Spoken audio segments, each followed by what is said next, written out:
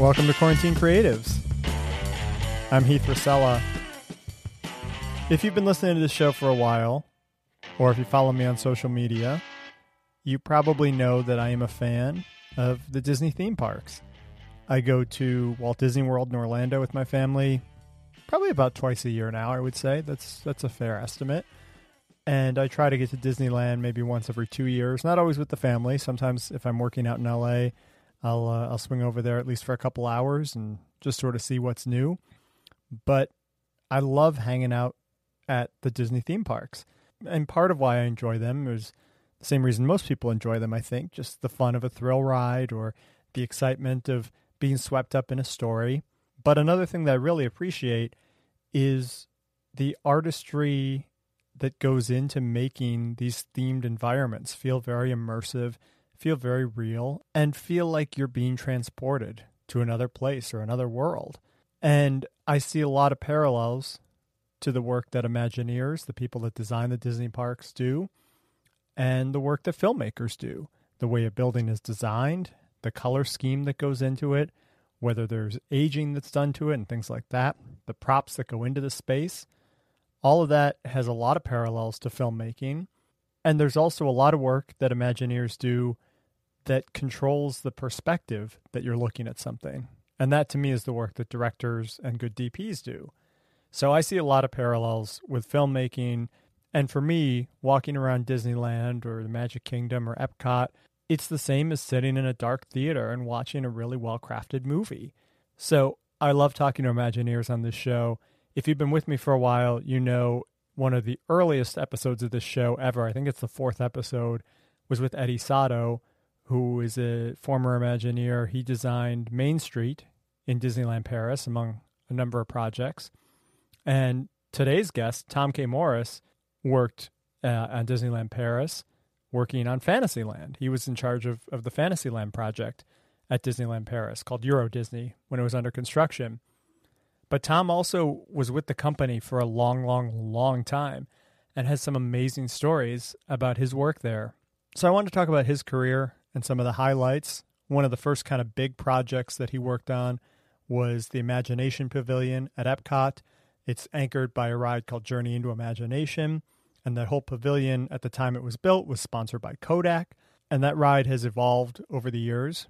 I guess maybe it's better to say it's changed over the years. Evolved sort of implies that it's gone in a better direction than it was in. And they've made some changes to it that aren't really well received with fans. So we talk about that. And it was awesome that Tom was open to talking about sort of the changes that were made there. He also did some of the work on Splash Mountain at Disneyland, which if you've been following the news, Splash Mountain has been one of the most talked about rides this year, mostly because of the source material that ride was based on. It was based on an old film from 1946 called Song of the South, which was a film with kind of a dual history. There were a lot of technical achievements in that film. It was one of the early films that combined animation and live action in a way that the Disney company sort of became famous for. It was a film with great music. It won the Academy Award for the song Zippity Doo-Dah that we all know, I'm sure, and can sing along to. But even when the film came out in 1946, there were concerns that it was a racist movie. It's the story of a young white boy who goes and visits his family's farm in the South and is befriended by an old black farmer. And it's unclear exactly when this movie takes place, if this is a master-slave relationship or if this is just, a freed slave that is now working on the farm as a paid laborer. That part's a little unclear. There's some racial stereotyping in the way some of the voices were done. So that movie, you may not have heard of it outside of the controversy from this year because Disney has never released it in the U.S. on home video, on DVD. It's not available on Disney+. It's a movie that, in a lot of ways, the Disney company has tried to erase or forget about, except for one glaring example, and that's the ride Splash Mountain, which is very prominent at both Disneyland and Walt Disney World, takes some of its characters and songs from this movie, Song of the South. So Disney announced just about a month or two ago that they're going to be re-theming Splash Mountain to The Princess and the Frog, the movie set in New Orleans about Princess Tiana. And when Disney announced this, they said this was something that had been in the works for a while. And I think it's a good call. Princess and the Frog is a great movie. It's got great music as well. I think it'll be a good replacement. But before Disney announced that, kind of during the George Floyd protests and all, people were calling Disney out for sort of having this ride based on this old property. So I've sort of always wondered, I mean, even going back 20, 25 years, sort of why there was this movie that was banned that I couldn't see as a kid, but there was this ride about it. So Tom worked on that ride doing some layouts, and I've always wondered, and I wasn't sure if he was the right person to ask or not, but I asked him, how did Splash Mountain come into being? How did the Song of the South connection work? And he was happy to talk about that too, so that was pretty cool. We didn't talk about his work on Space Mountain, and I wish we had. He developed the synchronized music track to Space Mountain. So when you ride Space Mountain and there's music playing in your ears, and the music works with every single turn and dip, and it accentuates the feel of the ride. Tom invented that system and perfected it. So, you know, he's done a lot of cool projects. He also, as I mentioned, worked on Disneyland Paris, and he was the lead on Hong Kong Disneyland, overseeing the entire park, which is interesting because that park opened at a time in 2005, I believe, of austerity, I think it's fair to say, at the Disney company. And he talks pretty openly about how it wasn't creatively what he hoped it would be. And that was pretty cool. And then his last kind of big project was in Disney's California Adventure, which is in Anaheim. It's the park across from Disneyland, the newer park there. And they built, I believe it opened in 2012, a section called Cars Land that was based on the Pixar movie Cars. And you're literally in the town of Radiator Springs. And there's a ride at the end of the street called Radiator Springs Racers, where you get to take a car ride through the town and you end up racing through the desert at the end of it. It is one of my favorite rides in the world. And I'll tell you, my wife and I were out in LA the weekend that ride opened. I think we were out there for the Emmy Awards, and the grand opening of the ride was like Friday maybe. They had like a big media event, if I'm remembering right. And then we were there, I believe, on Sunday. And so it was like the third or fourth day this ride was open to the public. And we waited about 3 hours to ride it. And it was awesome. And that ride just had such an impact on me. That world had such an impact on me.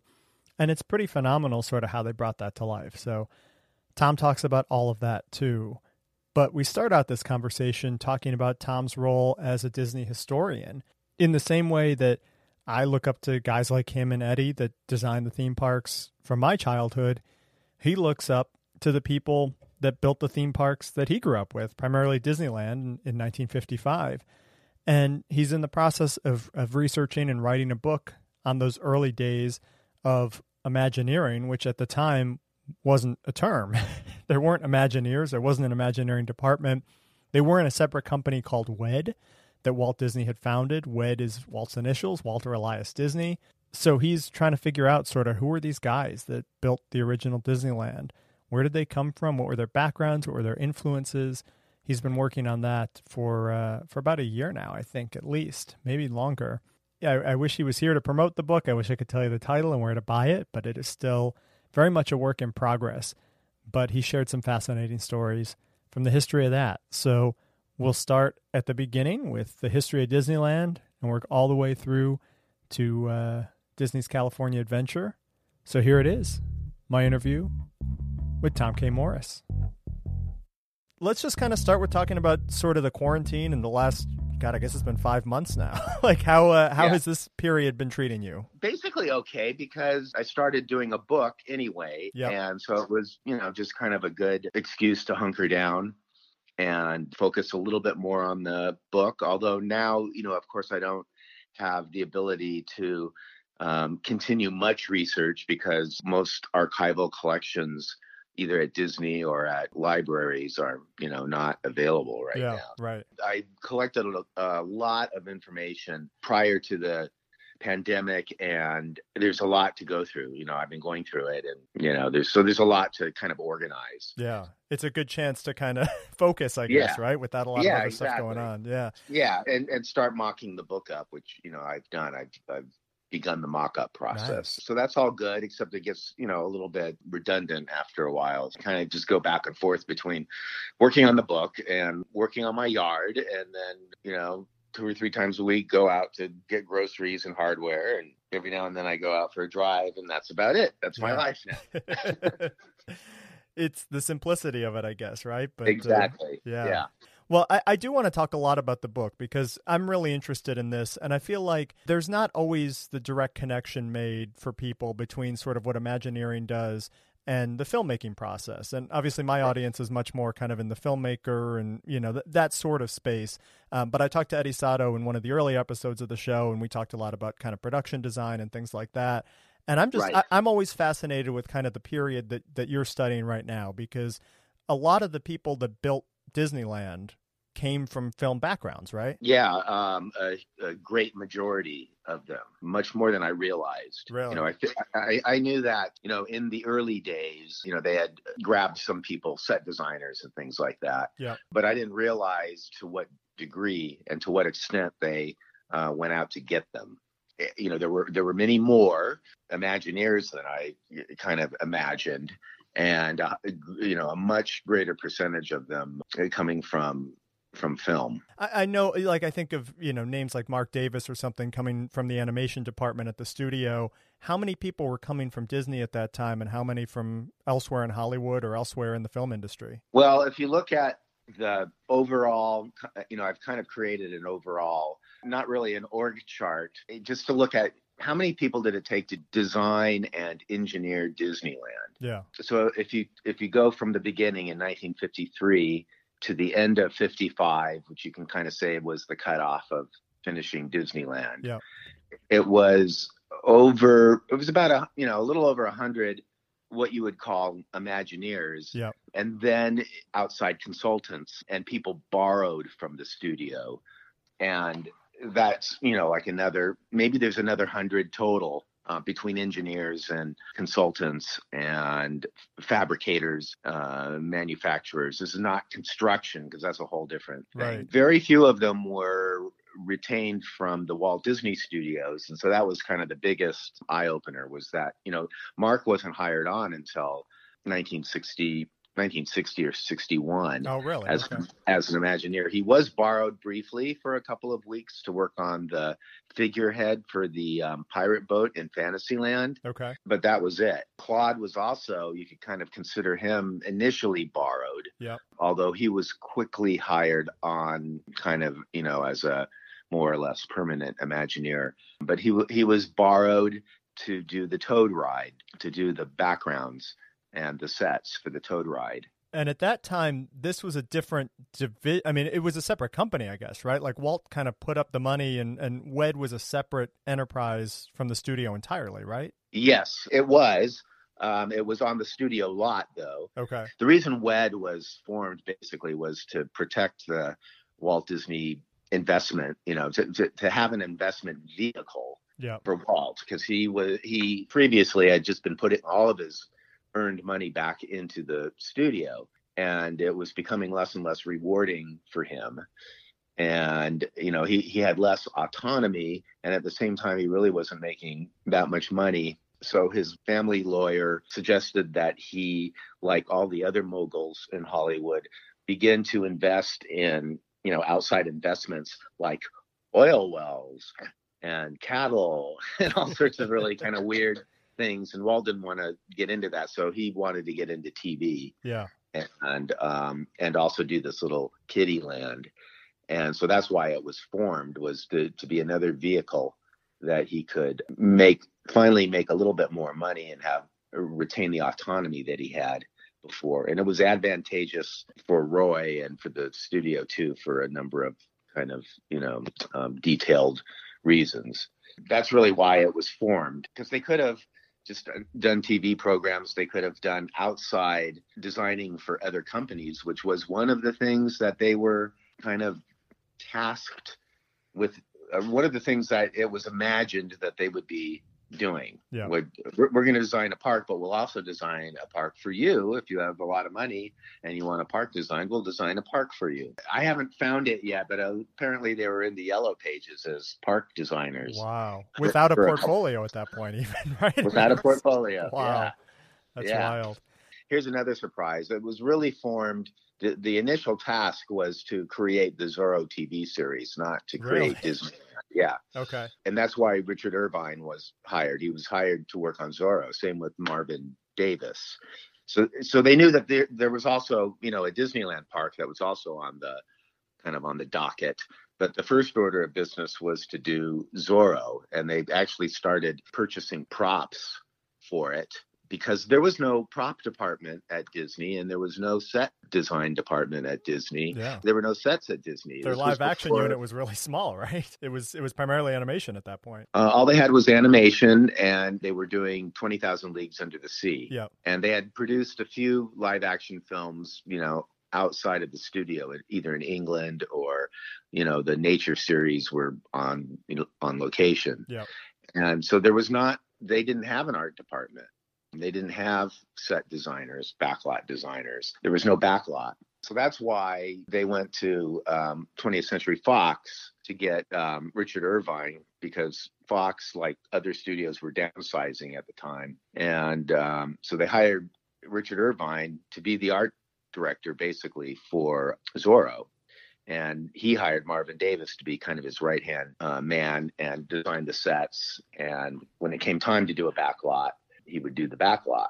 But I think the thinking, I'm not completely sure about this, but I think the thinking was the first few episodes would be a combination of shots on location in various places, and then an indoor set made. Yeah. And they went out and they started buying, they actually literally bought props for it. Like there's a big double bed that's in the show, and they just went and purchased it. But what happened, I guess, I'm not an expert on Zorro, but I think what happened was that ABC and the other networks said, well, you have to do a pilot, and we'll get back to you and tell you if we want you to do the series. And Walt didn't want to take a chance and spend a lot of money on a pilot and then be told, we're not interested. Right. So then he turned his focus on the little kiddie park that was still, thought of as going across the street. In Burbank, across from the studio lot. In Burbank. Yeah, right. Yeah, across. And also there's some indication that they were thinking about doing it on the lot where the back lot would eventually have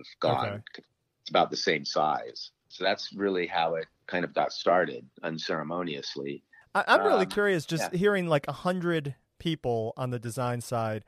That feels low to me. And just sort of knowing your experience with, opening Disneyland Paris or Hong Kong Disneyland, like how crazy is a staff that size to open a park that big? It was amazing that they did it. It was a different time. And all of these, so of the 100, the great majority of them are draftsmen on the boards drafting. Yep. And they are all from motion picture studios that so far that I can decipher. I haven't discovered one.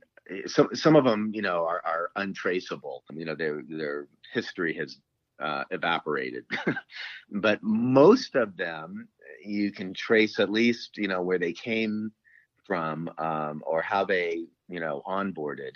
And so they came from not only 20th Century Fox, but a lot from Warner Brothers and MGM as well.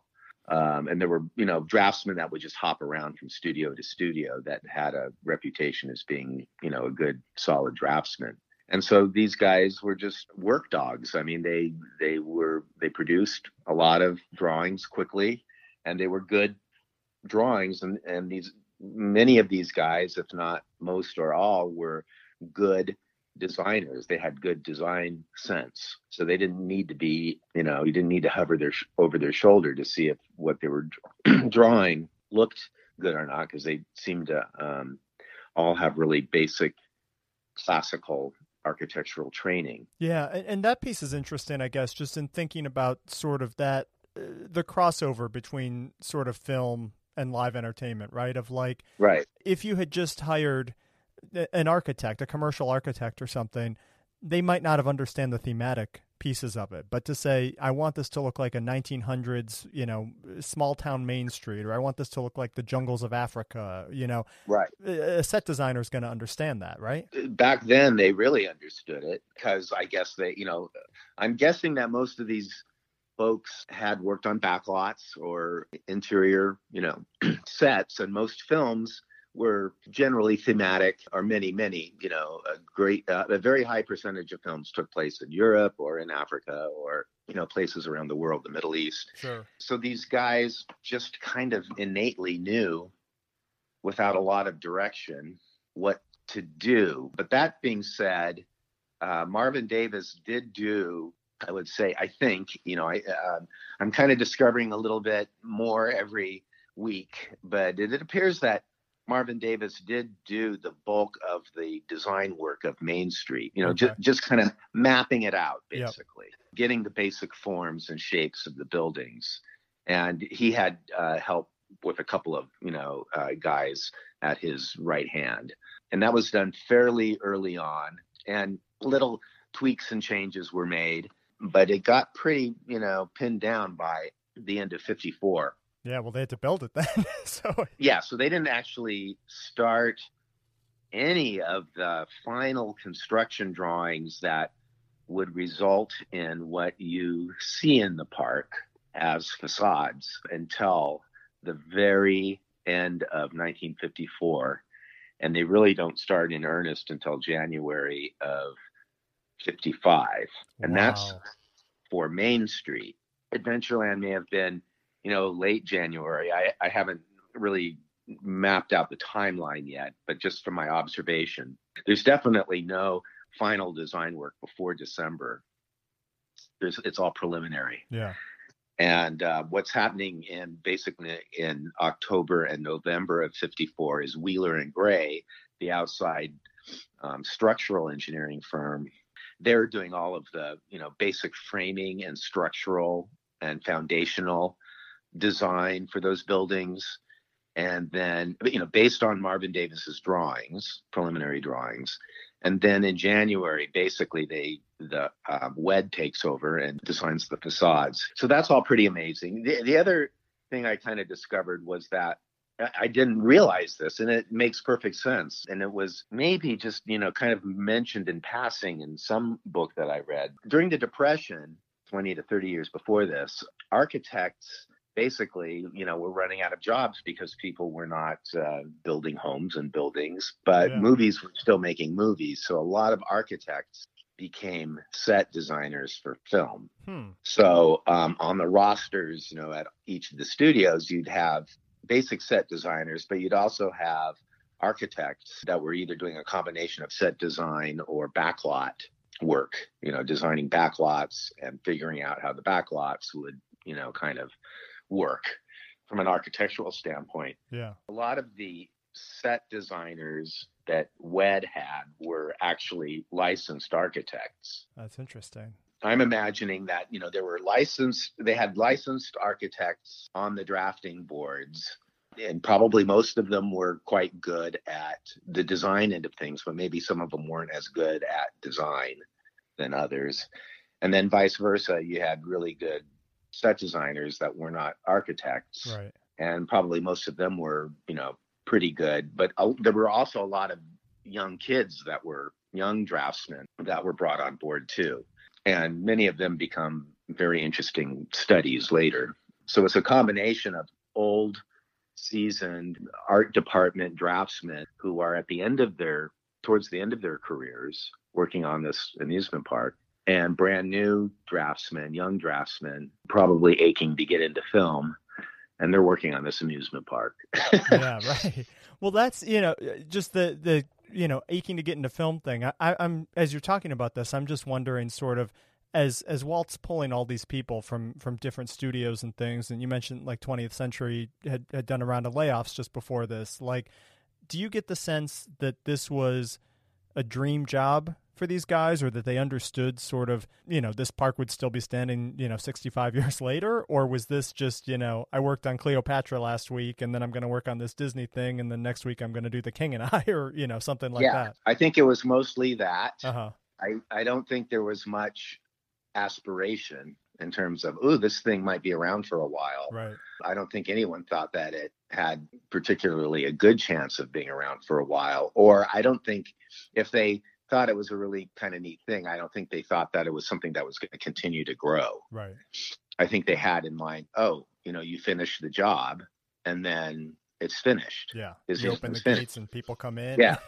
and that's it. Yeah. Right. So it's a wrap, that project is wrapped. And so I don't think any of them had any idea, probably even including Richard Irvine, that this was going to be a thing that would go on. Right. And so I've talked to one person, interesting person, who was there at the very beginning as a young draftsman on the boards, wanting to get into film.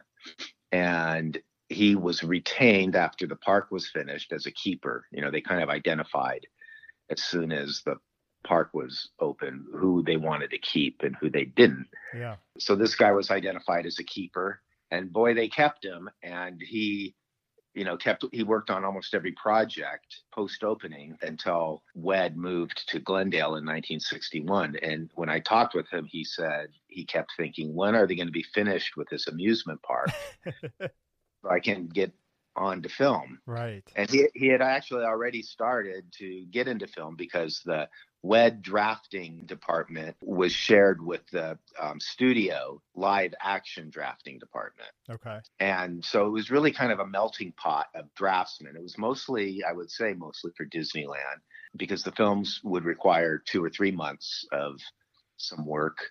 And then Disneyland always had stuff going on.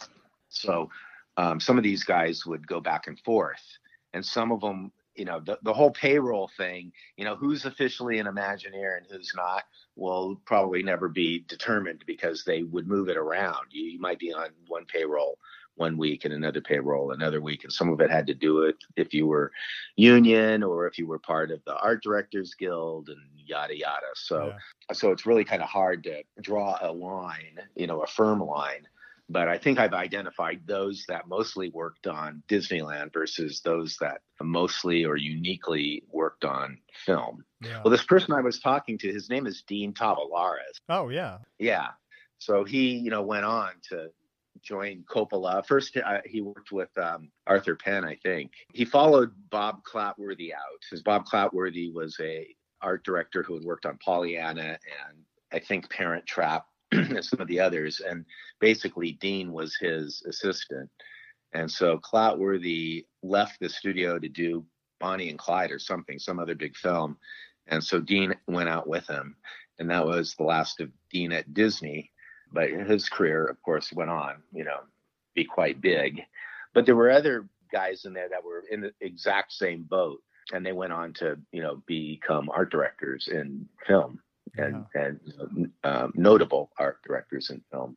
I guess it's like, when you hear about, the people that were on the crew for a really amazing film or something, and, they often don't even realize what they're making at the time. It's just sort of, it's a day job, and they're trying to get a paycheck and go on to the next thing and build their resume. And, to think of, again, just sort of this park that's endured and is this living, breathing thing versus, a film that once it's made, it's up there, and people still view films from a million years ago, but they don't experience them in the same way, and they're not as organic, I guess. But it's so interesting just to imagine these guys that were there at the ground floor, kind of what that was like.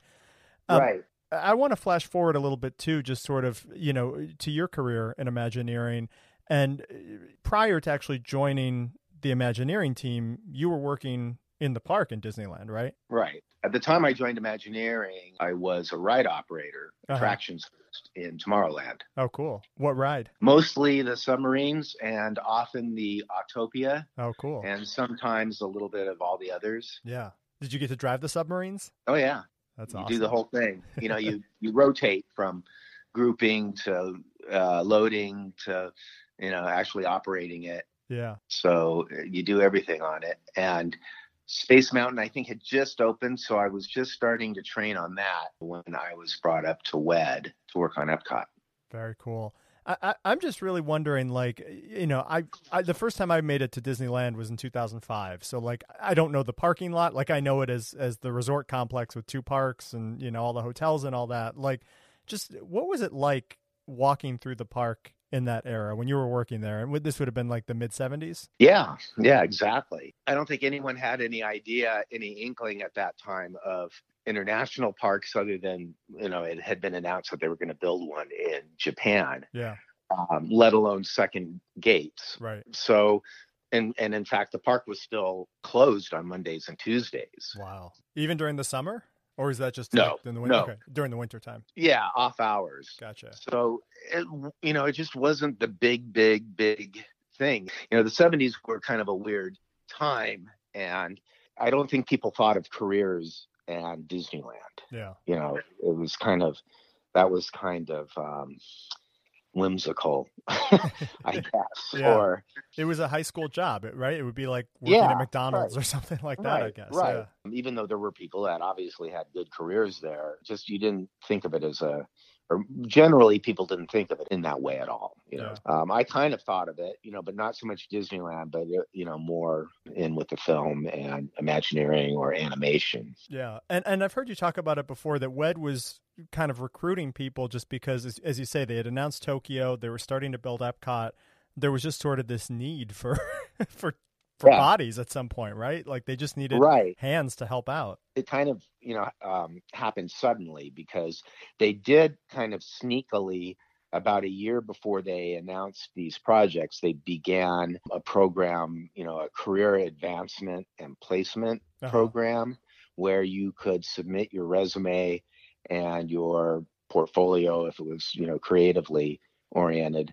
You could submit that and they would put it on file. And if any openings came up in the future, why, hey, they'll first go to this file. Right. And very old fashioned, it's like a physical file. Yeah. With your physical, I had to go out and have pictures, taken of work that I had done and all of that. I'm like, well, is anyone ever going to open up this? Is anyone really going to open up this folder and go through it? But I submitted my resume and my portfolio, just, who knows? So that was probably like around 1977, 76 or 77. And then, about a year, then they, were beginning to talk about Epcot and Tokyo Disneyland, but it wasn't, it was kind of like, we're going to do these projects, but it wasn't like, and we're going to need your help. And that began, I would say, sometime around 78, I guess. And then in 1978, I got, basically a call or someone, I can't even remember how it came down, to tell you the truth, but I was talking to this headhunter. His name was Stan Soa, and he, he was a Disneyland employee, and he was one of two or three people that were tasked with basically onboarding people for not just Epcot and Tokyo Disneyland, but, there were roles at the studio and animation, but just like also things like human resources and payroll and accounting and those kinds of things, planning and scheduling. Because they were like pulling some of those people from the studio over to WED. Right. And then they would need to backfill those jobs at the studio. So they were hiring people everywhere in California, for these LA jobs. Right. And they were calling it, some of it cradle robbing, if they were grabbing you and you were still in college and you hadn't completed it. So I was one of those because I was only in my second year. So long story short, I accepted the position, which was, a very low position. It was a apprentice draftsman in the show set design department. And this was because of my portfolio that I had submitted, and what they had seen was my drafting, and all of that was from high school. Oh, wow. The other stuff, which was writing and illustration and, some film work, I guess, I don't know in what form I submitted, but they weren't interested in that. They were interested in the drafting. They literally had a need that just like, okay, this guy can draft. Let's get him behind a table. Exactly. That's so cool. And luckily they put me in the show set design department versus the architecture department. Yeah. And in show set, you are more apt to be, kind of doing a combination of design work and drafting than you are starting off in the architecture department. Yeah. So if you start off in architecture, you're doing details, sections and blow-ups and stuff that's already been kind of designed and determined. Gotcha. And whereas in show set, someone might throw you a design challenge right away. We weren't structurally designing anything. We were basically a supplement to the modeling effort.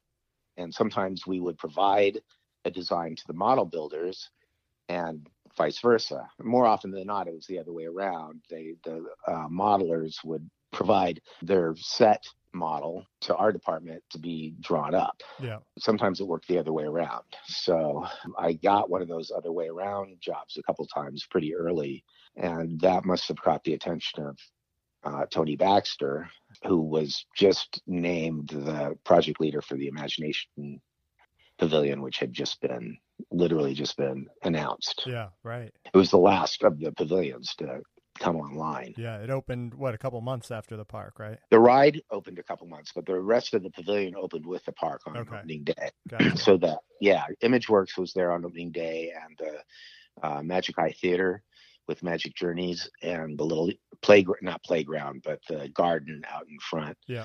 All of that was open on opening day. Gotcha. And so what were you working on with Tony for that attraction? He asked me, first of all, I was on the basic, I guess, call it core creative brainstorm group. Okay. That would just brainstorm ideas for what it could be. So they probably wanted some young twerp on it to offer his ideas and opinions or whatever. And so I was happy to do that. But, Rick Harper was also, I believe, part of that team. Michael Lloyd was part of that team. Bob Rogers was on there. And then, if not right away, shortly after, Tad Stones from the studio, from the animation group, and Andy Gaskell. We were borrowing from the feature animation team at the studio. And let's see who else. Anyway, so it was Barry Braverman and Steve Kirk. And I would say, Tony and Barry and Steve were, probably kind of the key creative forces that were kind of molding the show, if you will. Yeah. And so I was asked to begin ride layouts and also submit ideas. So I would sketch some idea up of what a dream port would be. Most of those have been lost, I guess. The art library at Imagineering has a couple of them, but I remember doing several, and I remember they didn't seem to be impressing anybody, so I didn't think to keep them.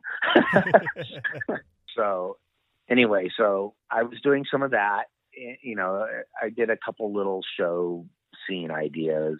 But the main thing was to lay out the pavilion. There was no architect. So there was no architect in this core group yet, because all the architects were assigned to the other pavilions. So I, having, some sense of architectural design and layout, started to lay out the pavilion. At that time, it was a clear, kind of 4-part show or 4-part experience, with the ride, the ImageWorks, the movie, and this Imagination's Garden, which was a much larger thing at the time. And the idea was that the ride was going to let you out on the second level where ImageWorks was. Yeah.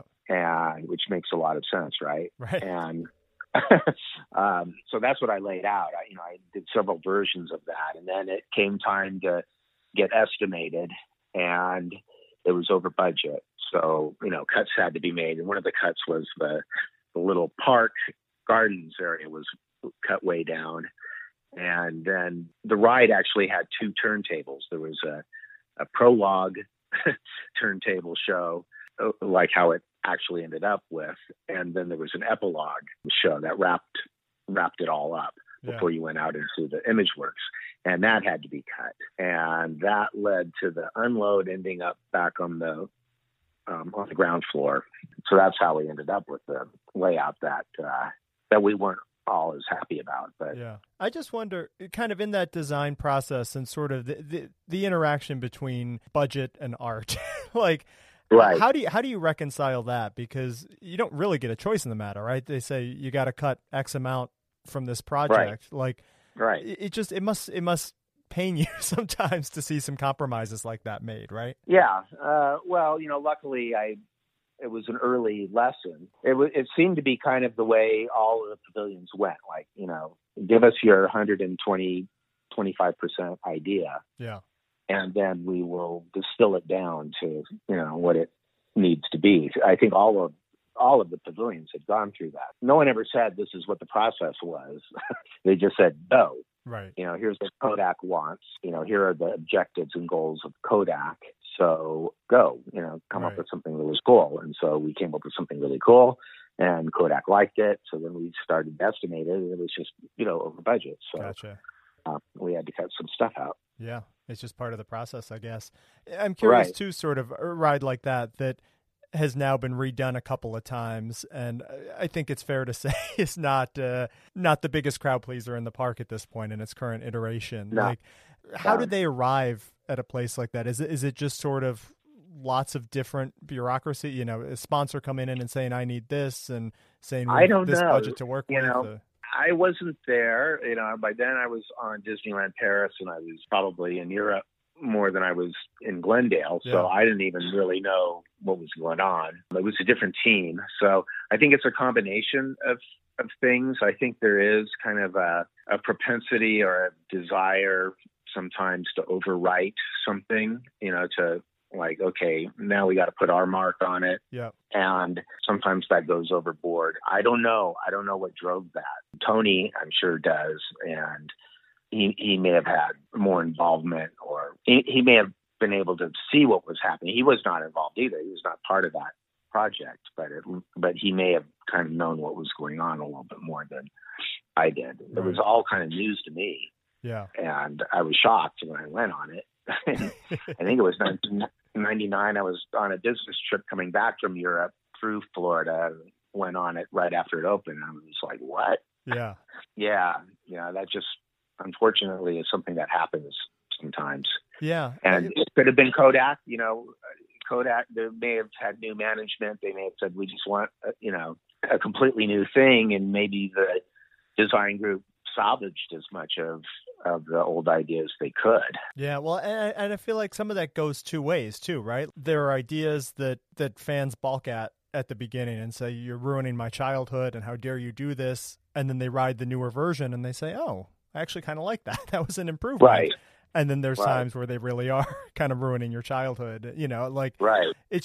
I wonder too, if you ever felt that sort of fan pressure, or, I guess when you were there, it was kind of pre-internet too. So there wasn't that kind of feedback chamber like there is now. There was really no, there was not an awareness so much that there was a fan base like that. And I don't think that was ever a factor into any of this. And, even when things were changed drastically, you heard a little bit via letters or City Hall, but certainly not through something like the internet. Right. So it's just interesting how all of that kind of evolves, and everyone kind of has a slightly different level of where the line in the sand is, I guess, in terms of an evolution or a change. And I've always believed that attractions should be kind of constantly but slowly evolving. So it's not exactly the same that you saw 20 years earlier, but it hasn't all been thrown out either. So there's, some continuity in it, as long as the changes are for the better too, by the way, not just gratuitously for changes. Right. But like a Pirates of the Caribbean approach where, putting Jack Sparrow into it and saying, okay, well, kids nowadays, that's what they're growing up with, or, changing the auction scene, or like the core of the attraction is still the same, but little vignettes are changing. I'm curious too, sort of as we're talking about evolution, just this is something I've always wondered about, and I don't know if you're the right person to answer this. I know you did some work on Splash Mountain, but that's sort of the big fan controversy right now, I guess, is this retheming to Princess and the Frog. I've just always wondered, sort of Song of the South within Disney. The ride opened in 1989, and the movie had been in theaters in 1986, just a few years earlier, and had done really well in theaters. But there was also this decree around the same time that this will never be on home video. And then, it was never on DVD. It will never be on Disney Plus. just sort of like, was there ever any sort of, I don't know, what was the sense of sort of that movie or how it could be treated in the parks? Was there any direction either way from the top that you were aware of? There was no direction from the top. It was controversial only in that it was an old film. Yeah. And, right away we made it very clear that this is a film about the music and about the three Brer characters. Yep. It's about the places and it's about these three characters and it's about the music. And it was like, well, why would you pick an old film, that's out of date, if you will? And it's like, well, what do we have new that we can use? Yeah. At that time, not much. Yeah. At that time, there was absolutely nothing. Yeah. And it also had, really good music that was obviously still being used everywhere. And the three Brer characters were still walkarounds in the park. I would, say from my standpoint, it was the music that really was driving it. Yeah. That it would be really fun to be kind of, going along. And also the context, I guess, the geographic location. We knew the only real place we could put it practically was, somewhere around New Orleans Square, Frontierland, Bear Country. Yeah. And so it made sense that it kind of take place, if we were going to put it near Haunted Mansion, that it had to have kind of a Southern accent, if you will. Yeah. So, that was another element that was driving that at the time. And, I'm sure we toyed briefly with the idea of a Rescuers, but there just wasn't the interest. By then that film was 10 years old. Right. And, it did well, but it didn't, it wasn't I guess something you could consider a classic. Right. So that's what I remember about it, was that, we liked the music and we thought that a lot of fun situations could be derived from the three, from the fox, the bear, and the rabbit. Right. And there was also some scuttlebutt that America Sings might close. So those, there were a lot of animals that seemed like they could be compatible right. with that idea. And that's really what drove it. And I wasn't at the meeting where it was shown to Michael Eisner. I did the layout, the preliminary, well, it basically, was built to it, the layout for it, and the siting. I cited it where it's located next to the mansion. Yeah. I was not in the meeting with Eisner on it, but he really liked the idea. And, if he liked the idea, then we were going to do it. Yeah. And so I don't remember any controversy. I know that they, shortly after it was shown to Michael Eisner, it was shown to Michael Jackson, and he loved the idea. And then I moved on to some other projects not long after that, and then wasn't really too much involved. But my understanding was that they were working with the African-American community on just making sure that we didn't, do anything that was weird on it or culturally insensitive. Right. And so I don't know what group it was. Someone said it may have been a NAACP, and that might be true. I don't know. And then there, I think there was someone from the NAACP that worked with casting on the voice selections later. But that was all after I had gone on to other projects. Yeah. It's so interesting just sort of hearing some of that development and thinking about, like, we have this attraction that's going to close and we have these extra animatronics that could fit in with this theme. So yeah, that's a great way to save some money, and let's repurpose them. And then this ride ends up getting cloned 2 other times. It's kind of what's happening with Frozen now, that like Frozen was wedged into Epcot as like, we need to retheme the Maelstrom, and now they're rebuilding that in Japan. And it's like, oh, okay. You solve the problem in front of you, and then it ends up being a hit, and it ends up going on to other places, which is kind of funny. Yeah.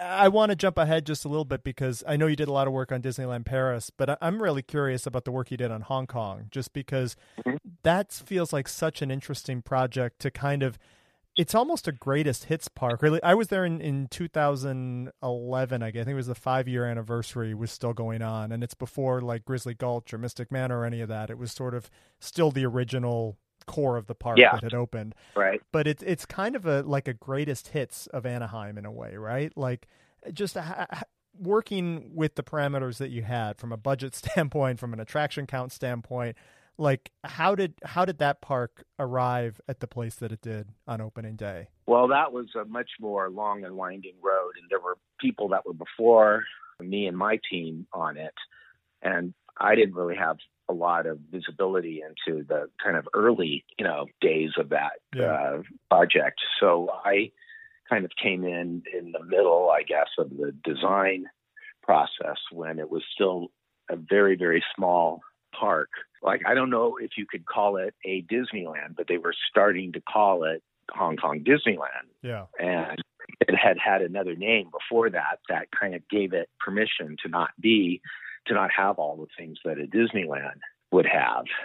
I can't remember what that name was, but it was something, kind of generic, like Disney's magical little park. Okay, yeah. You're not going in with the expectation of Main Street and a castle and all that. It could be something else if it wanted to. Yeah. Right. So now it was being called Hong Kong Disneyland. And it's like, well, it doesn't have the basic elements that you need for that.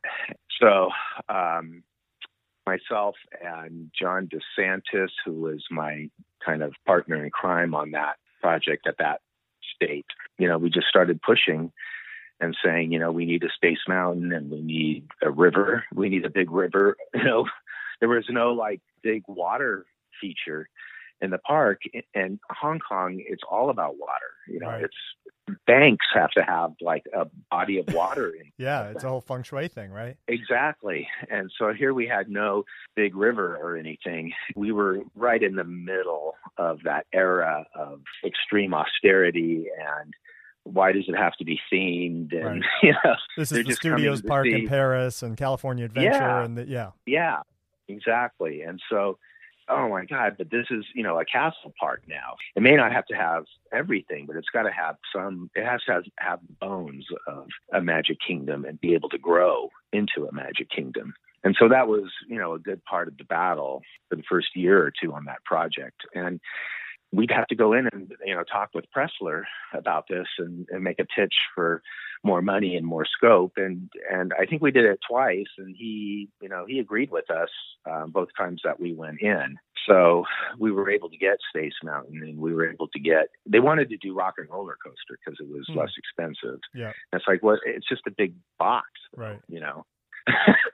So, we have to create an environment first and foremost that's unique and unusual and something that people will want to leave their everyday ordinary life to go visit. And we can't just have big stucco boxes around, with a sign that says Snow White or whatever.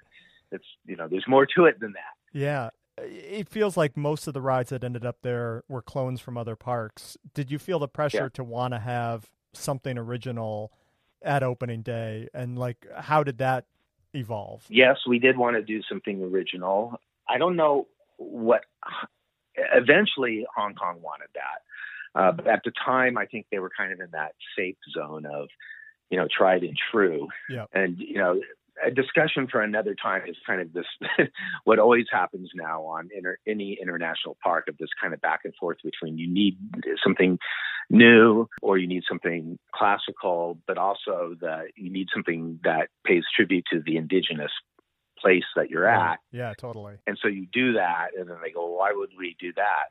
That's where we are. People don't want to see that. They're used to that. Yeah. And that you'll go through 6 or 7 undulations of that, on a particular given project.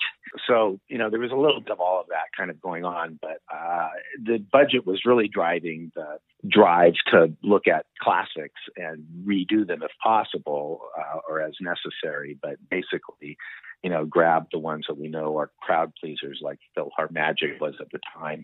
And there was kind of a looking down upon anything that was old, that was older than, that went back too far. So Haunted Mansion is kind of the classic, Haunted Mansion, Jungle Cruise, Pirates were kind of those are old hat, kinds of things. Now that was coming from management, not from people who are paying customers, guests. Yeah. It's funny too, just realizing that the duplication factor probably is very low. The people that have been to Anaheim or have been to Orlando or Paris at that point, I guess Tokyo's not that far, but a lot of people in the Hong Kong market had probably never experienced a Disney park anyway. So there is right. a lot of latitude. Right. It's not like opening a park, exactly. 10 miles down the road and saying, hey, we got right. this new thing. Yeah. Right. I've got one last thing that I want to ask you about, just sort of transitioning from the time of, cost controls to a time where, it feels like there was almost a blank check, and that's the work you did on Cars Land at Disney's right. California Adventure. Just sort of tell me about sort of how that project came into being and got developed. Again, I wasn't there at the very beginning of that. That was part of a look at how they could basically fix DCA, yeah, right. California Adventure. And that was right after, I think, John Lasseter came on board and after Bob Iger succeeded Michael Eisner as CEO. So there was some teams that were developed to look at different things for Cars Land. And I was still working on post-opening Hong Kong Disneyland editions. But sometime shortly after that, I was asked to join what had been now called Cars Land team. The original pitch was at a California car culture area. This is prior to the Pixar IP coming on. This was just just a Southern California. So it would still kind of fit in the theme of California Adventure. Right. But, yeah. Right. It was something that Robert Coltrane and Kevin Rafferty had pitched, and it was really good, as a matter of fact. But with John Lasseter now being on board as lead creative executive for parks, John felt it could take on a stronger Pixar. It did have a Pixar element to it already, but he wanted to make it, fully based on the film, which had just come out. Yeah. So that's when I was brought on board, and basically just to kind of arrange the land and work on the menu, for the land, and then also focus on the big e-ticket attraction, which is phenomenal. That's I haven't. It is. I'll put the one caveat that I haven't been to Galaxy's Edge yet. But Radiator Springs Racers is my favorite attraction, like anywhere right now. I think it's so much fun and just so well done. Well, it had, all the elements, and some of them, we had to kind of fight to keep. It's like a 3-part drama, if you will. Yeah. So you needed that kind of meandering pre-show to it, if you will, lead into it with the music playing and going past the waterfall and all of that. And then kind of the magical inside the building, it's almost like a dream in a way. It's like the ultimate dark ride inside. And then the thrill element at the end of it. So I think that was what we were all, pushing for. And we knew that the thrill element was kind of the big visible, obvious draw, but that it had to have the other elements as well to make it a well-rounded experience. And I feel like the land around it too is just it's so cool that it's just built really to resemble the film. Like you really feel like you're stepping into it. And Harry Potter opened maybe a year or two before that, but prior to that there wasn't a lot of, it was, you would have an attraction based on a film, but in kind of the context of a larger land. And this was one of the first kind of, step into the movie type lands that opened. Yep. If not the first, I don't know. It might have been the first that Disney's done. It was the first Disney, probably. Yeah. I think Potter beat it by maybe a year or two at Universal. Right. And it really was a challenge because, we wanted to do that, but we also had to hide the real world that was behind there. And it was really one of the only ways that you could do that. You had to build high. You had to build something big to hide the convention center and the power lines and all of that. Yeah. And, I worked on all the sight lines for that. I worked with the model builders very carefully, for the first several months on that job, just getting it just right, making sure we don't overbuild it so that because it could also become very oppressive. Right. Too. If it's too big, you feel like it's looming over you, right? Exactly. And also in the summer, it could get very, very hot. So early on, we said, we got to have trees in here. We have to break the rule a little bit. Yeah. And Lasseter agreed, completely. And in fact, it really helped tell the story of the return to prosperity of the town of Radiator Springs. Having suddenly everything's all kind of bright and shiny and working again, and there's some shade and some trees. It's not all dead. Right. That was one of the little tweaks that you got to make.